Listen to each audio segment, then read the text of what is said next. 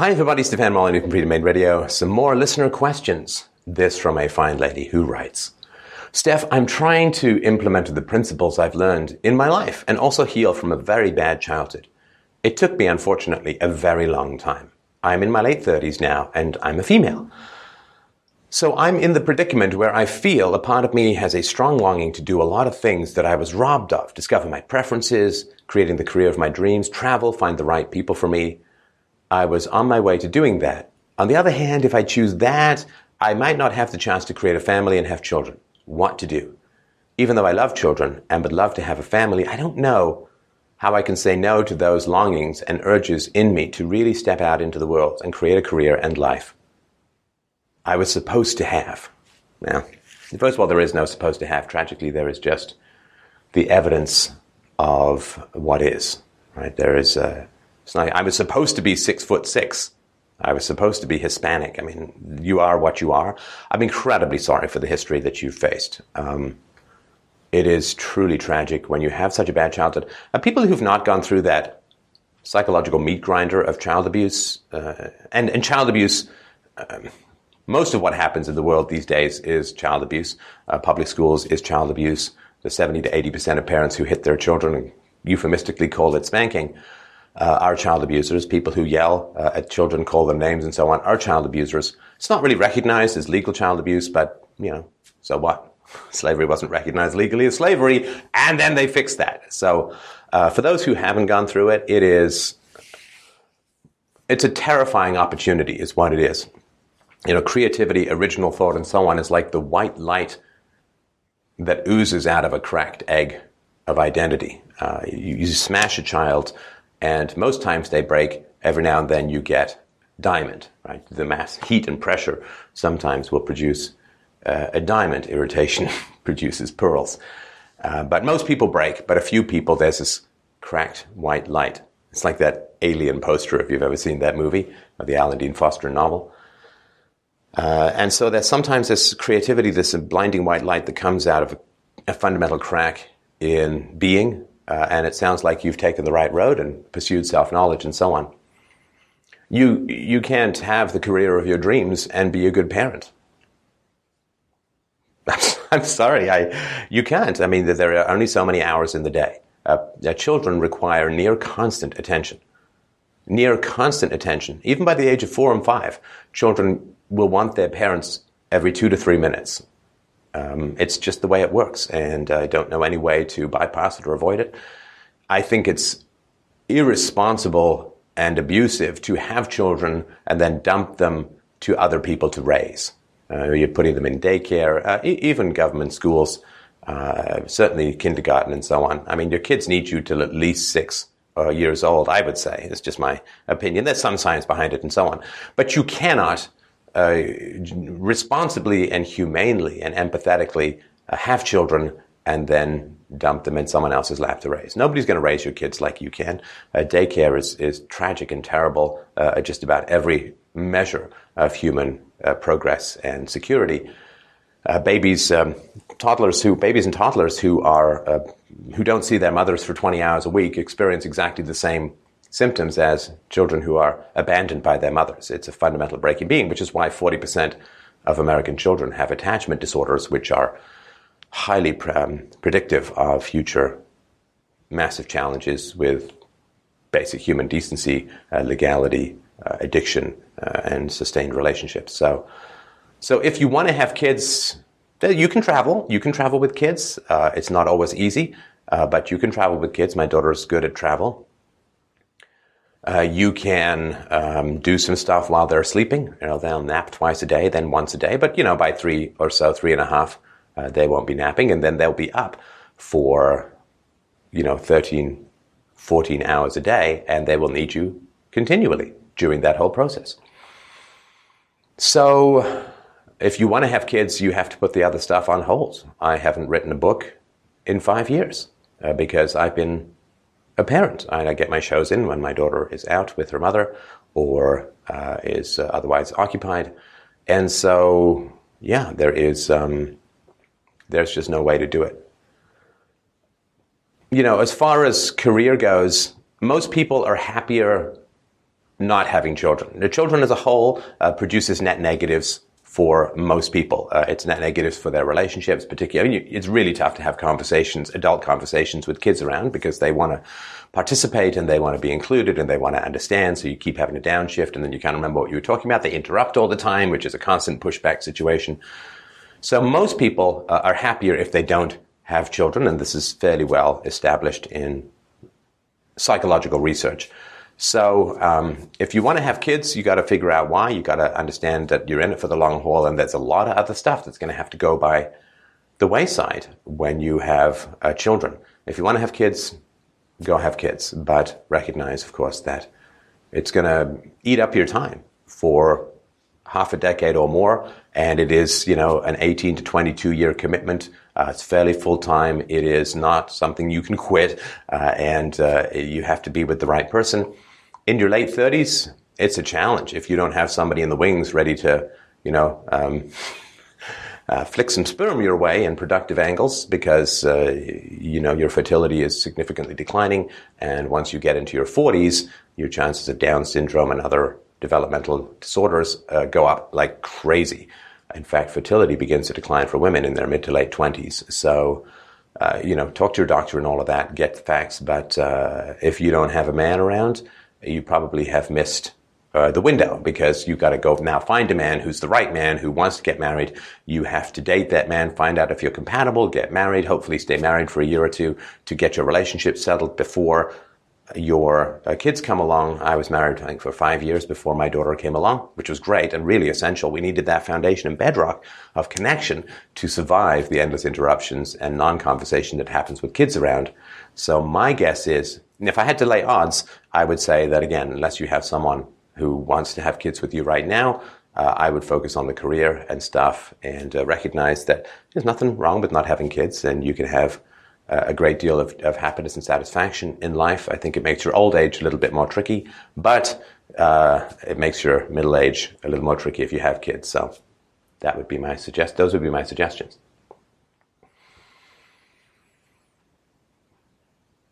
Is Christianity the initiation of the use of force? Asks a listener, in that if you do not accept Jesus as your personal savior, you will burn in hell forever.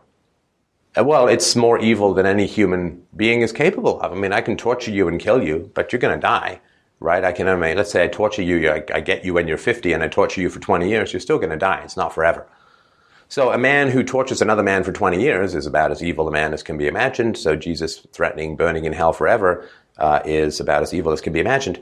It's part of the general challenge that we have as a society, and it's a crazy challenge that we have. We don't even recognize childism, which is prejudice against children. I mean, we just don't. Like, if I come up to you and I say, listen, you got to give me $5,000 a year, or I am going to kidnap you and torture you, I go to jail because I'm threatening you with torture. And if I say, no, it's not me, it's my friend who's going to do that, I go to jail for threatening, right? I mean, you go to jail if you hire a hitman, whether you pull the trigger or not, you're causing events to occur that, right? So if I have a friend who's going to torture you forever or for a long time, that's clearly a death threat, and I would go to jail, be treated as such. If I ran a home for mentally retarded people who couldn't differentiate truth from falsehood, and I told them that they had to do everything I said, otherwise invisible demons would suck out their eyeballs, and I showed them graphic videos of that occurring, they would completely freak out, be unable to differentiate nonsense from truth, and I would go to jail for torture, mental torture, and so on. So when it comes to adults, even mentally handicapped adults, we recognize what a death threat is, and we punish people accordingly. But you can go and tell children that they'll burn in hell unless they obey you and the man in the funny hat, and it's considered to be just fine. Childism is something that is so incomprehensible to people that, I mean, this is how far we are from a decent and moral society. Like, imagine if I said, you know what, we should have a rule. We should have a rule in society, and in society, you should only be able to hit black people. No, black women. Yeah, you should only be able to hit black women. That's perfectly legal. You can hit black women, nobody else can be hit. People were like, you goddamn racist. What the hell? Racist and sexist. What are you talking about? But, in most of the West, certainly in America and Canada, in the UK, you can hit children. Children are the only people you can legally hit. Certainly in Canada, from the ages of 2 to 12, not in the face, you can hit children whatever you want. So we just don't understand the degree to which we're prejudiced against children. If we applied the same rules to adults that we apply to children, and we said the government is going to choose where you go to work, the government is going to pick you up from your home and drop you off there, and the government is going to tell you exactly what to do, and if you leave your place of employment, then the government is going to punish you, and the government is not going to pay you, and in fact is going to force you to surrender to all of the arbitrary authorities. The government is going to cage you with a bunch of people who are dangerous sometimes, and it's going to put metal detectors in there and make sure you can't leave. And the government is going to keep you there for about 15,000 hours in 12 years or more. And people would go insane and say this is for fascism. But we do this to children with public schools, and it's considered education, right? So we can't even remotely process childism, right? What if I said, okay, white people can sign contracts and get stuff, and the bill gets sent to black people? What do you think of that? Does that sound great? So I can go and buy a car, and the bill is going to get sent to a black person, and if the black person doesn't pay the bill, he goes to jail. And I laugh. People would say, that's insane and racist. Well, that's the national debt, right? We spend a whole bunch of money to buy votes in this democracide known as the end times of our final fascism. And then the bill is going to get sent to the unborn, and if they don't pay their taxes to pay the interest on the debt that we have accumulated, they go to jail, right? So if I said, let's white people buy stuff and send the bills to black people, people would say that's horribly racist. It's kind of isn't slavery. But nobody understands that about children, right? Yeah. Send me the car. Stranger's fetus will pay. No problem. We're on it. Thank you. Click. Hope it comes with air conditioning and a bulletproof glass. So we just, and this is just one of many, many examples. We do to children what we would never do to adults. Bill, I completely disagree with your analysis of Putin's foreign policy and Obama's response. You're 42 years old, you go to sit in the goddamn corner for 42 minutes, think about what you've done, and then come and apologize to me.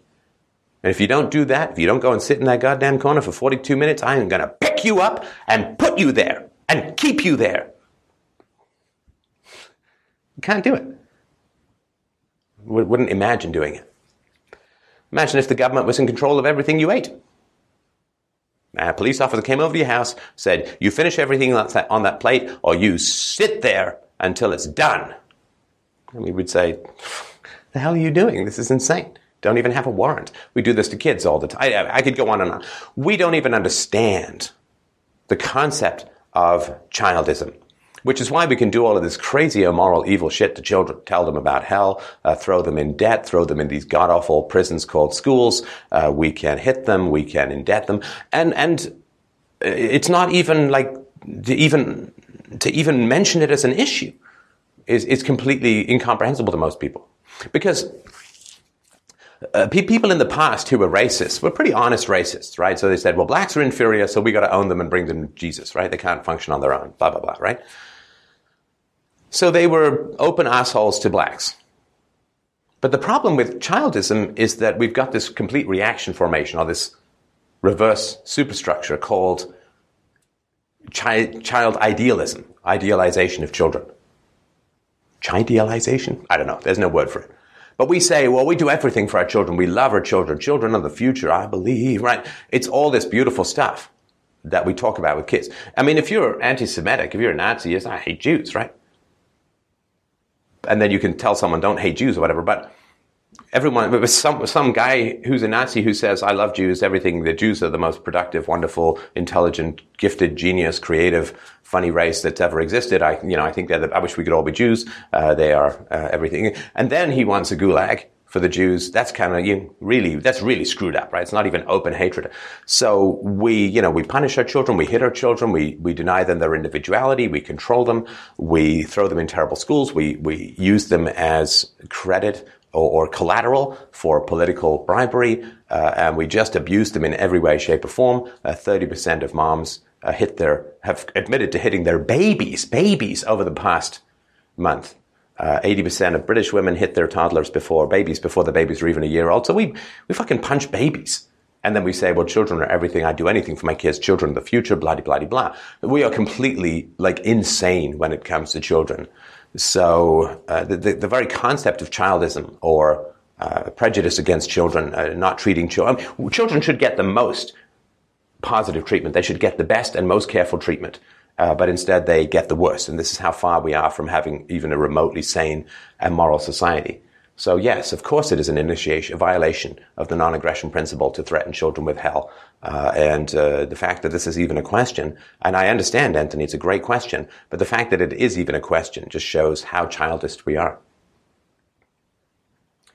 What is your opinion on surrounding children with extended family? Would it be a weekly, monthly, seasonal thing? I'm just curious what's considered a healthy amount of time for the child. Do they need more time with just their parents, or is it good to be around more family? Healthy extended family is very good for children. Unhealthy extended family is toxic for children. You have the right to have abusive people in your own life. I don't recommend it, but you certainly can, in the same way that, if you punch yourself in the face, you don't throw your arm in jail. You can go and key your own car if you want, but you can't go and key someone else's.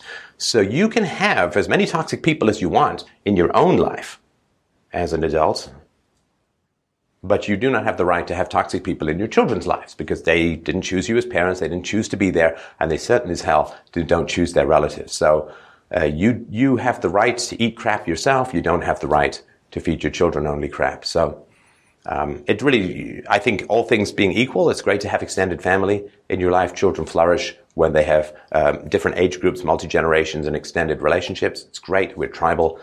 But if they are toxic and dysfunctional, then you don't have the right to expose your children to any kind of toxin, particularly interpersonal toxins. This is another question from the same guy. Every person I've talked to has had some sort of trauma or dysfunction in their childhood. Is it inevitable for parents to scar their children? Well, I think in the current world, yeah, kind of. I mean, I have to tell the truth, and a god-awful embarrassing truth it is sometimes, to my child about the world. My daughter asks lots of questions about the world, and I have told her I'm going to tell her everything honestly, or a few things I won't tell her. I'll tell her honestly that I won't tell her till she's older. So many parents are dysfunctional and abusive that I have to be very picky about who my daughter plays with. I have to really interview and scan and understand the parents and their commitment to peaceful parenting, to nonviolent approaches, to mediating disputes with children, which is weird. I mean, again, this is just how insane the society is. I don't usually have to say, well, we'd love to go out to dinner with you, new couple, but can I just double check with you that you don't beat up your wife? Is that, you don't lock her in the basement, you don't deny her food, I don't usually need to ask that of people. But you do have to figure that stuff out with other parents. So I don't think there are a lot of really great parents around, and those parents who are really great have the challenge of inhabiting in a world filled by non-great parents, which is a challenge. So it's not always inevitable that parents will scar their children, but the less you scar your children, the more challenging it's going to be for them to move among the generally scarred population. 3, have you ever told your daughter about your mother and why she's not in your life, or hers? Or are you waiting for her to ask you? I'm just curious if that's a topic that needs to be discussed with the child. And if yes, because personally I think it's important, how would you talk about it? I have. Yeah, she's asked me about my mother. She knows she has a mother, and I've certainly not hidden the fact that I have a mother. And I've told her about my mother in age-appropriate terms and why my mother is not anywhere near my life. And she used to sort of say, well, I'd like to meet her anyway. I said, well, we'll think about it. And I told her more. And as she gets older and she understands, she's lost her desire. My daughter doesn't want to be in the military. She's very much openly told me that.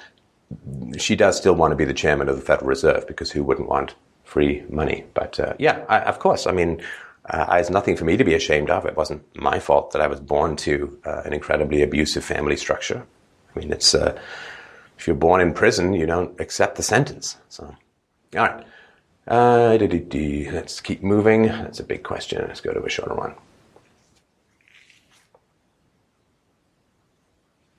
After doing 2 videos with Dr. Peter Gray a while ago, what are your thoughts on his views, Sudbury School and unschooling?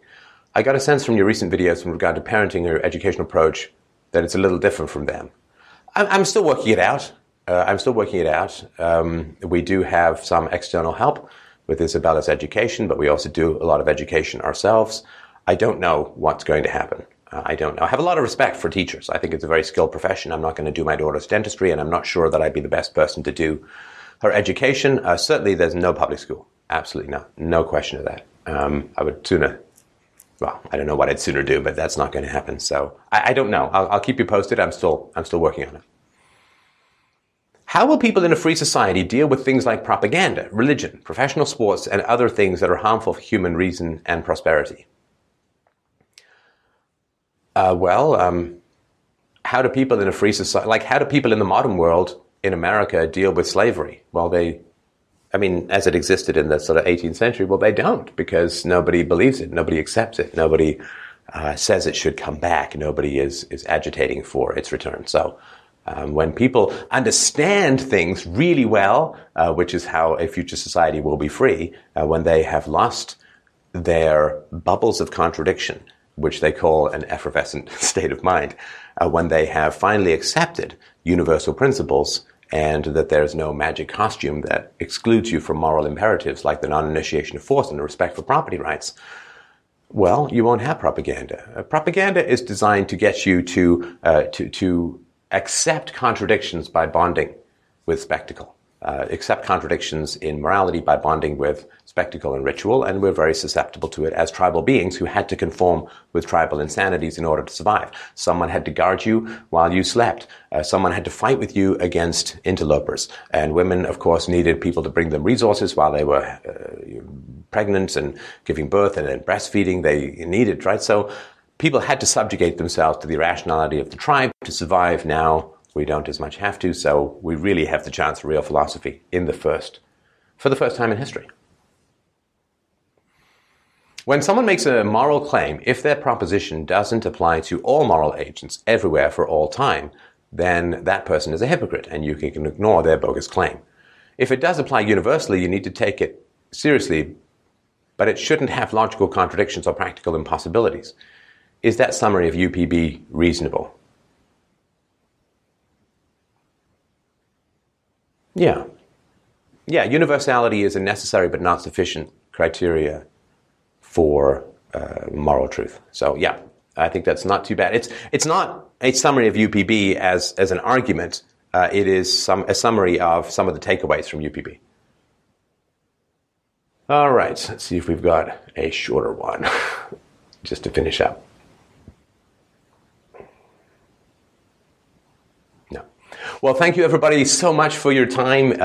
I'm going to take you on a tour of this spanking new studio that gives me a little orangutan arm room so I can do my Nixon impersonations. And, sorry, for the audio people, that was chillingly real.